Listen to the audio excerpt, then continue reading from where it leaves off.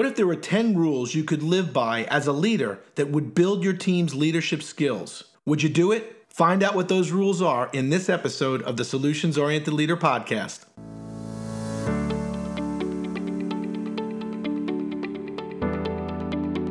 Welcome to the Solutions Oriented Leader Podcast.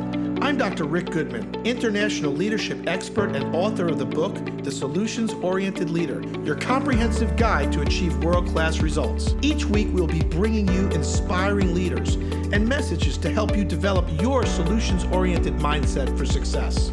So if you're ready to become part of the Solutions Revolution, let's get started right now.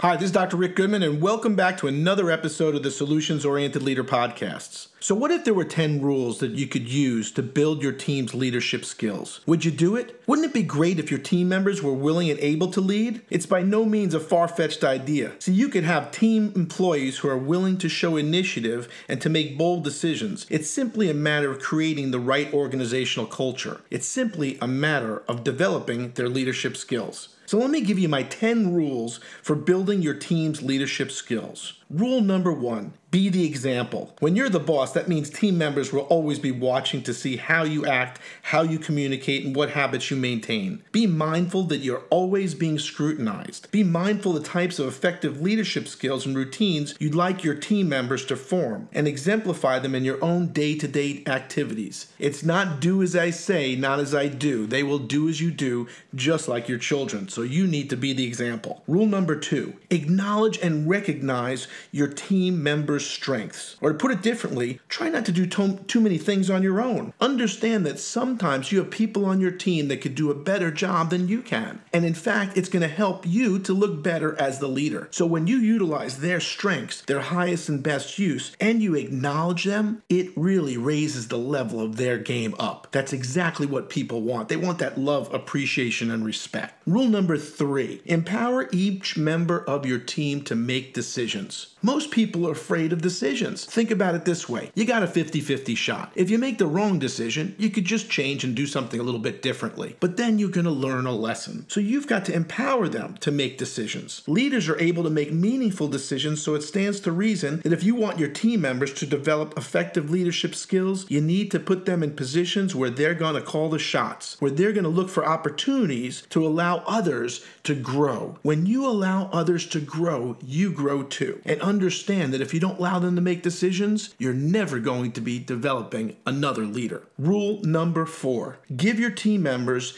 increased responsibilities. That's right, increased responsibilities. Sometimes people think you're dumping on them. You're just giving them stuff because you don't like them. The reality is, the more that they can handle, the more they're going to grow. And when you give them increased responsibilities, those people will really fly to the top. But you got to make sure to stand by them. See, if you've got team members that really seem that they're going above and beyond their written job descriptions, they're hungry. And if you don't give them opportunities and increased responsibilities, you know what happens next? They're leaving to the next place that will give them those additional responsibilities. Rule number 5, trust is the key. Helping your team members develop effective leadership skills will require you to provide them with additional responsibilities, decision-making power, and chances to try new things. Sometimes that's going to mean your employees will fail. You've got to trust them. You've got to understand that they're going to fail occasionally. But if you're there to help and support them, if they know that they've got that life preserver wrapped around them when you're throwing them into the deep end and they're not going to drown, they're going to grow too. That's what helps them to be motivated to do the things that others wouldn't do for you or with you as a leader. So you've got to trust them. Sometimes it means stepping back and avoiding micromanaging. So if you're that micromanager, if you're that control freak, remember you're not letting people grow and it's preventing you from growing too. Rule number 6, future pacing your team to victory. Future pacing, that's right. Letting them know what it's going to look like into the future. Another way your employees can cultivate effective leadership skills is by being able to see the road ahead. You're giving them the roadmap. You're explaining to them what things are going to look like when they get there, because most of the time they can't see it. So what specific skills are they going to have going into the future? What are they going to need to work on so that they understand they've got to be prepared with specific skills, techniques, and tools in order order to lead, in order to grow and move up the ladder. So future pace your team to victory. Rule number 7, push your team to be the best. That's right, Bill Gates forced people to be the best. He forced people to do things that they didn't think they could do. All the best leaders get people to do things a little bit differently. They get them to stretch. In fact, there's a great exercise that I use called the stretch. And I have somebody hold up a big piece of paper and put it high up on the wall. And I'll ask someone to go with a magic marker and reach as high as they can and draw a line. And they all draw a line as high as they can. Then I ask those same people to come back again and draw a line a little bit higher. And every single person will be 1 inch to 1.5 inches higher than the original line that they drew. They weren't really stretching themselves. So you've got to be the person, push them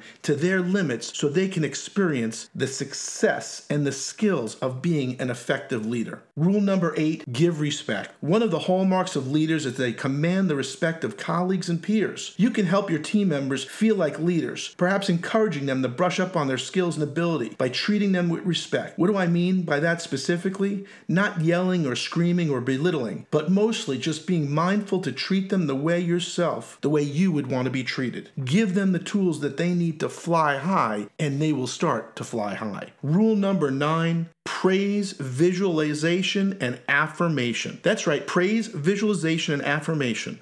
All of us like to be recognized for good work and to have our achievements made known. Remember, everybody wants love, appreciation, and respect, like the food they eat, the air they breathe, and the water they drink. If you give them those things, they're going to do things above and beyond what you could believe they could ever accomplish. And when you see your team members accomplish something special, don't hesitate to boast about it. Let them know you're proud of them. This is going to help to motivate them. What would you do with your own children? Would you tell everybody that they won an award, that they did something great because you were so proud? Do the same thing for your own team members and see them fly. And rule number 10, don't feed into fear. Remember, fear stands for false evidence being real. Most of the things that you worry about will never happen. And I'd argue the best way to develop new leaders is to inspire them. That means you've got to future pace them. You've got to show them where they're going to be. You've got to give them that visualization so they see victory. And then got to go and celebrate. Because if you're not celebrating, then what are you doing it for in the first place? So those are my 10 rules for building effective team leaders. Those are my 10 rules for building effective team members. If you're interested in finding out more about those rules, check out The Solutions-Oriented Leader on Amazon. It'll give you all kinds of information on how to effectively engage with your team, how to communicate across generations, and how to build leaders. Because the key to a leader is not to develop